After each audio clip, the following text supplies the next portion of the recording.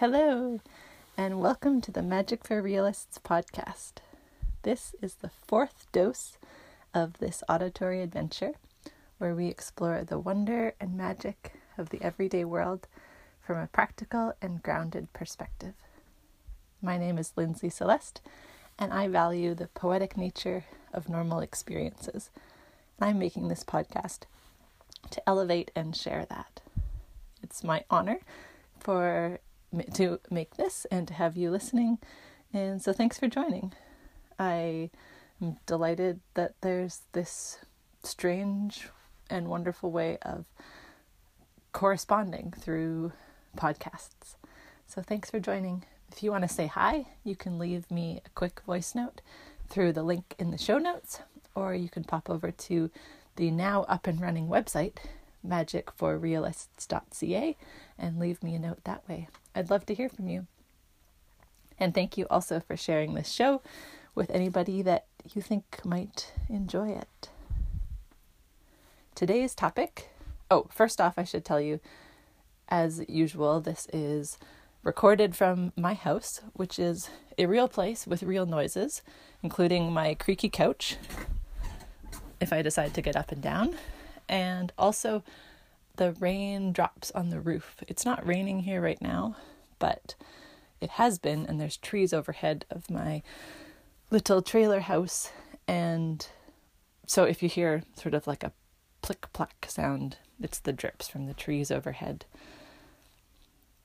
Today's topic in this fourth dose is called brooms and brushes.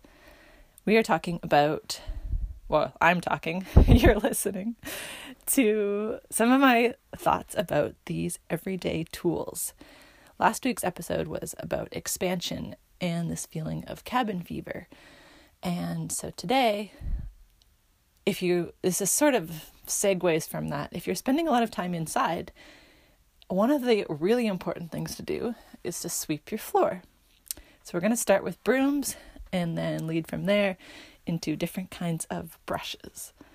And I believe that these everyday tools can actually connect us in with some pretty important and inspiring ideas. So if you want to brush your hair while you're listening, that's cool. Maybe you'll be inspired to sweep your floor. Or if you're out for a walk, thanks for letting me join you.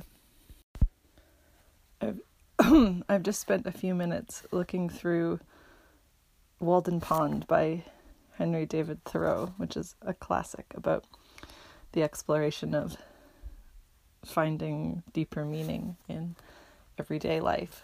And I haven't looked at this book for a long time. I have an old ragged copy of it that I first read when I lived in a cabin in the woods, very fittingly. And I was hoping to find this section about him moving all his furniture out of the house every day to sweep the floor. He had very simple furniture, and I can't find it right now. And I am still inspired to keep recording. So yeah, I can't find the section, but it's there somewhere.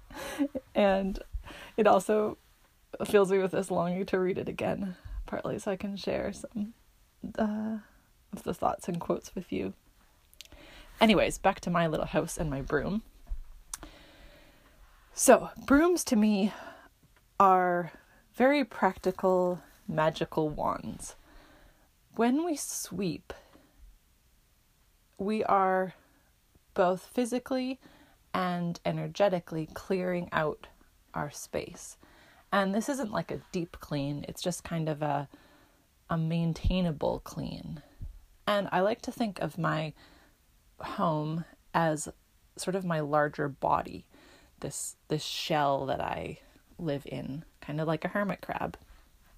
And in that sense, if my home is my body, then the floor and the walls are like the skin of my home. So the sweeping of the floor can be like this tender caring for the skin of my home. And I start here because I'm trying to suggest that these chores that we often have been taught or told or just sort of gets like in the collective psyche that chores are almost bad, at least annoying, and like they sap our energy, and they're a drag, and like, oh, like you gotta sweep the floor, and we are losing precious, well, time of enjoyment and also opportunity by begrudging these tasks. And so I invite a new understanding of sweeping, that it's this kind action of clearing the grit and the hair and the whatever else accumulates on your floor. In my case, it's usually bits of chopped onion and thread. I sew a lot of things, and it's like wherever I go, I shed thread and Kleenexes. The Kleenexes are easier to pick up, but the little bits of thread and dirt, and I often don't take off my shoes. And so sweeping is a regular occurrence. And I live in such a small house, there's not very much floor space, which is excellent for sweeping. Like, it's so fast. And so I have a very small broom. It sounds like this. And it's made of straw. If you want to really dive into the appreciation for brooms, try making one. They're tricky. They're very tricky to make. I've tried, and it was quite the process. And it wasn't as successful as these commercially made ones. This one looks like it might have been handmade by somebody far away. It's got a metal top, that's what you can hear clicking around. And if you want to be inspired by beautiful looking brooms, there's a store on Granville Island in Vancouver that makes exquisite brooms. They are definitely part of elevating this art of sweeping to, it's like the brooms are so beautiful. I was going to say you almost don't want to use them, but I hope people actually do. I hope they sweep with them. They're gorgeous. And I think it's called the Broom Closet. So when you pick a broom, make sure it suits you. Make sure you like the broom, that it's the right size for what you're sweeping and the right kind of stiffness. So mine actually doesn't have a handle. It's like just a hand broom because my space is so small. I can just sort of crouch over and sweep in all of like 30 seconds. And I think especially with these chores that we've been taught are annoying, in order to reframe our experience of them and potentially think of them as a gift that we're maybe offering the space, and that maybe we want to be aware of what's happening in the space, whether there's stuff on the floor or not, whether we've been active and there's dirt, and like, it's all great. And the sweeping allows us this intimacy with the skin of the space.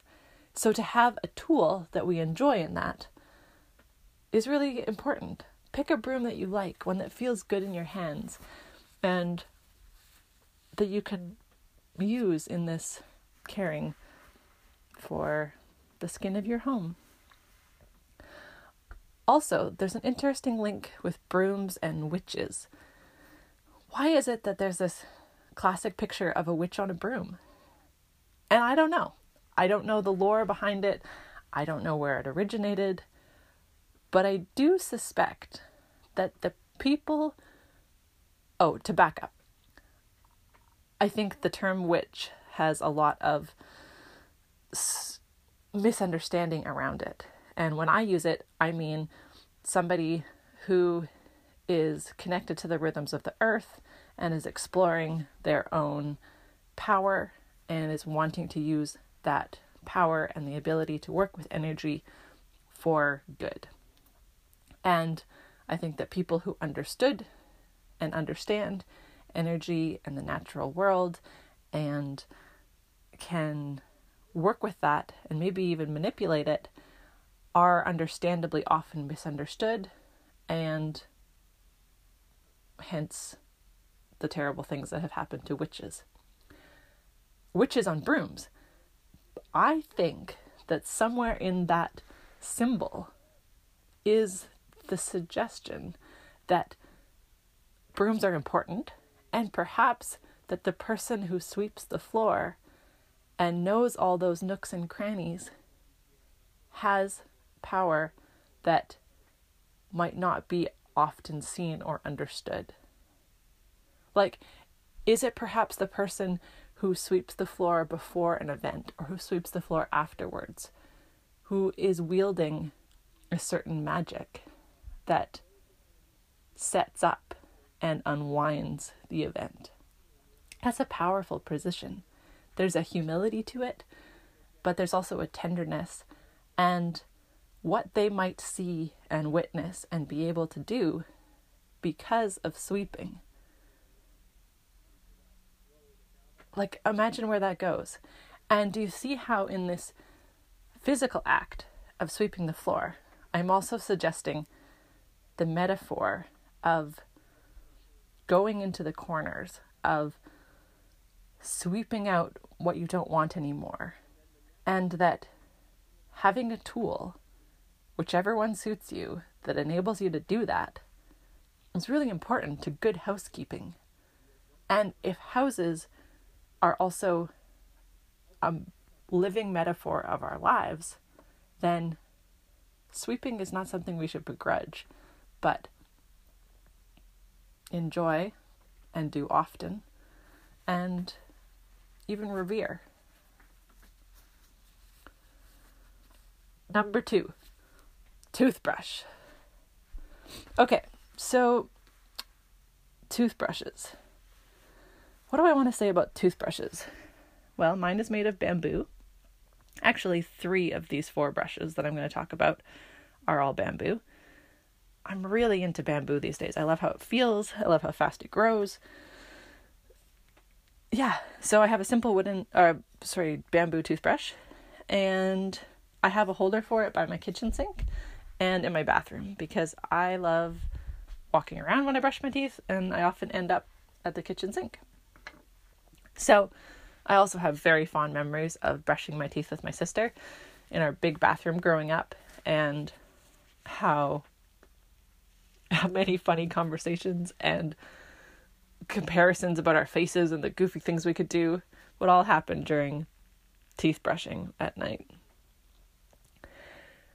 So again, here's one of those things that like, oh, you gotta brush your teeth. Well, if your teeth and the hands and person who's tending to you is like frustrated every day when you happen to get some attention, that's not going to feel very great. So like, put yourself in your teeth's shoes for a moment, or in your teeth's teeth, and maybe they're really looking forward to the brushing. Maybe they're like, oh, we get tickled now. And like, you know, it can feel so good to have clean teeth. That are we not perpetuating this kind of disregard by saying that teeth brushing is like an annoying thing you have to do? Oh dear. So invitations around tooth brushing. You don't have to do it in the bathroom.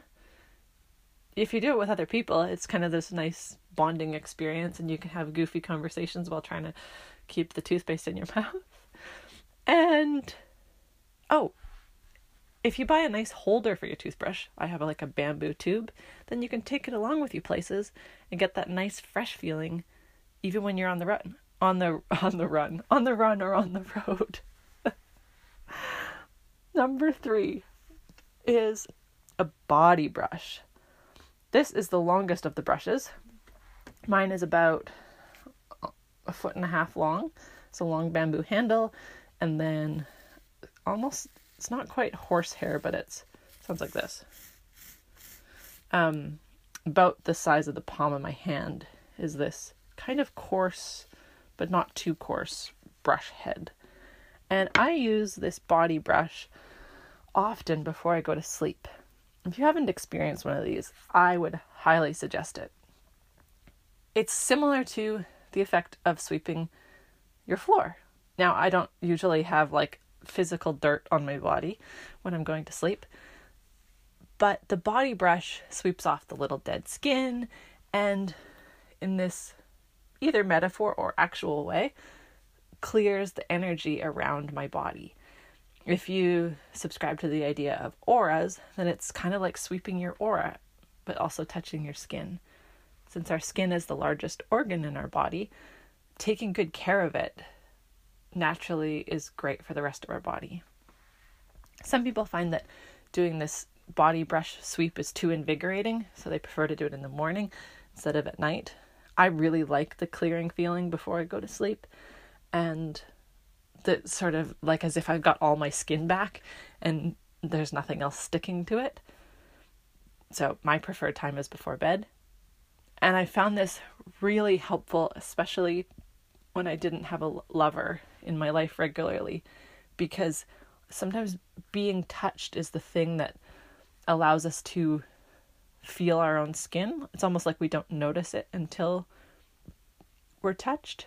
And so by touching my skin with this body brush, it was like I could notice and reacquaint my whole body with itself and really understand that I was in this skin shell. And I sweep from the ends of my extremities towards my heart, the opposite way that things are often flowing, to help the lymph get back in circulation. And it feels really good. The handle's long enough that I can reach to my back. And if you watch any relaxing, happy animal, they're always like tending to their body, like they're preening and licking and scratching, and like dogs, cats, the monkeys, bonobos, which are a kind of monkey, birds, like everybody is tending to their skin and their feathers and their fur. And so to me, this feels like I'm being pleasantly animalistic of like, oh, I gotta get that spot. And it's also a gift you can give somebody else to brush down their body and feel the sweeping and invigorating feeling of that. I keep mine beside my bed to have it easily accessible. You can also use these same brushes in the shower if you want like the wet scrub kind of sensation. Number 4, hairbrush. This is a wonderful tool to have whether or not you have hair, because if you get the right sort of texture of bristles for your hair type or skin type, then actually if you had completely bald head, the body brush might feel really good on your scalp. So then you could get down to 3 brushes. The hairbrush, I like to think of my hair as these extensions of my thoughts, like they're growing out of my head. And because of how long hair lasts, it's also like from the past. And we seem to understand this in how we often feel the need to get I have, and I've heard of other people, feeling the need to get a haircut when there's a significant life event. Maybe you have a breakup or a death or a new job, and there's a sense like, I need a haircut.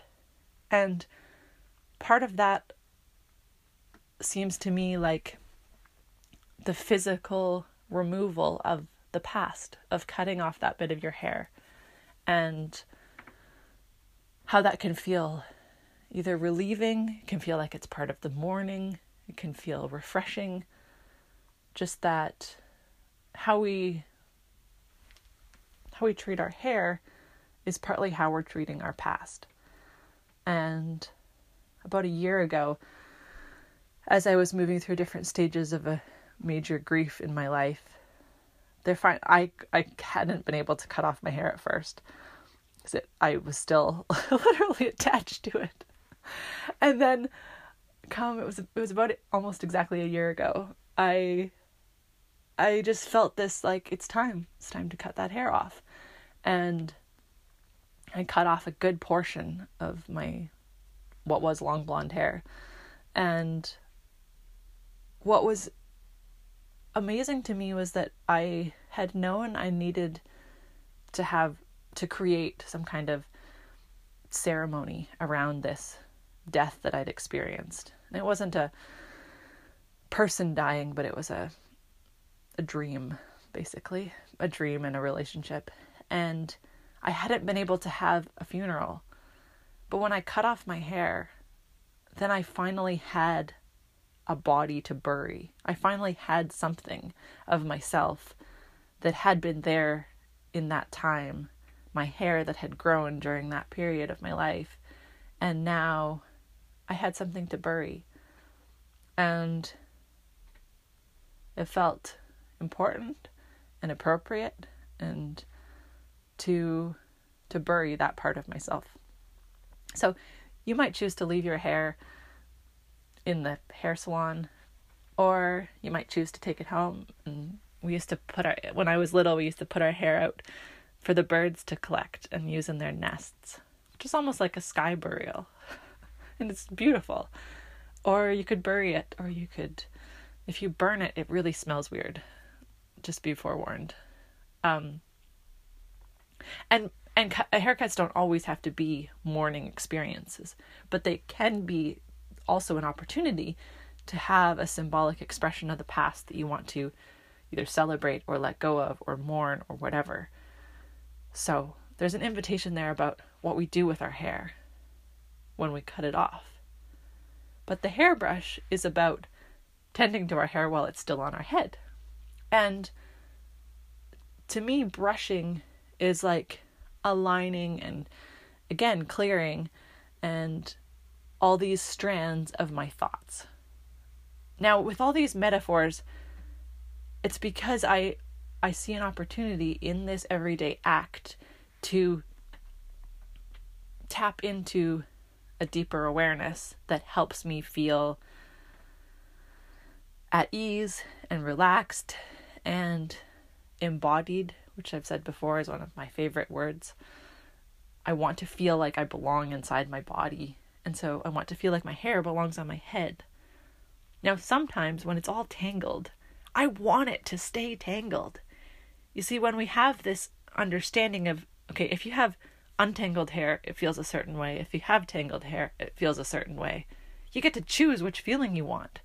And sometimes, if your hair is like tasseled or is it tasseled in a tuss on your head from the ocean or the wind or your lover or your helmet, you might want to just keep it a mess for a bit, because sometimes all that sort of static, stuck, electric delight is great to wear around. You know, you just like shove it up in a ponytail, put on a hat, and go to work, and secretly you know that this adventure is still stuck on your head, which is great. And sometimes it's like you need to kind of calm things down and smooth it out and sweep it back nicely, because you want to feel refreshed, or you want to feel clear-headed, or you want to feel professional, which is where hairbrushes are really handy. Be gentle with your hair when you brush it. Otherwise, 1, it won't feel very kind, and 2, your hair will break. Again, find a brush that works for you. Feels good in your hand, feels good on your hair. And then consider brushing somebody else's hair. Now, with all these brushes, we understand, when it comes to toothbrushes, we seem to understand that they're intimate. Like, we rarely share toothbrushes. I personally think it's kind of weird that lovers so rarely share toothbrushes when they've shared like everything else in their mouths. But that's sort of a side note. We understand that toothbrushes are private matters, and hairbrushes slightly more so, perhaps from a residual fear of getting lice, which is not super relevant in Canada, but still maybe a thing. But so we understand that brushes are intimate. And if you're going to brush somebody's hair, it can be this really lovely bonding thing. Again, like animals are always preening each other and tending to each other's skin, fur, feathers.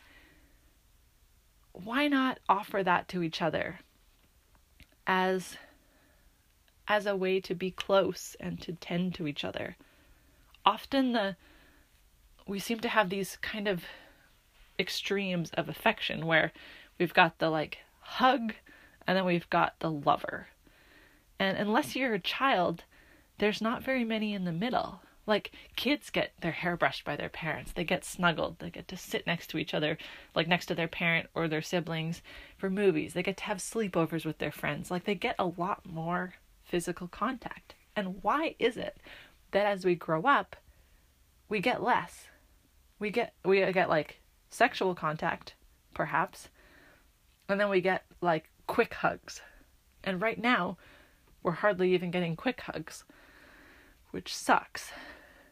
So, hairbrushing is one of those beautiful opportunities to have like this middle intimacy where it's not sexual and it's more than a hug. It's tender, it's loving, it's bonding. And I suspect that the world would be better if more people brushed each other's hair. But make sure to ask and make sure to be kind, because it is an intimate, connecting experience. Now, to tie from that back to the original sweeping of the floor, I'd like to suggest that sweeping somebody else's floor is also an intimate experience, and that sometimes it is such a good gift to give, to offer to sweep somebody's floor. But only in rare occasions of established intimacy would doing so without request be appropriate. Otherwise, ask if you can sweep their floor. Don't just go into the closet and grab the broom and do it, because that can be taken as quite presumptuous. One, they could be offended, like you thought their floor was dirty and you were just trying to be kind. But also, because you're about to get acquainted with the skin of their house, which, as I said, is an extension of their body, and you're about to get to know the corners, and you're about to see the pile of their particular kind of grit, which is information that they might not have wanted you to have. So ask before you sweep the floor. And as I pause, I hope you can feel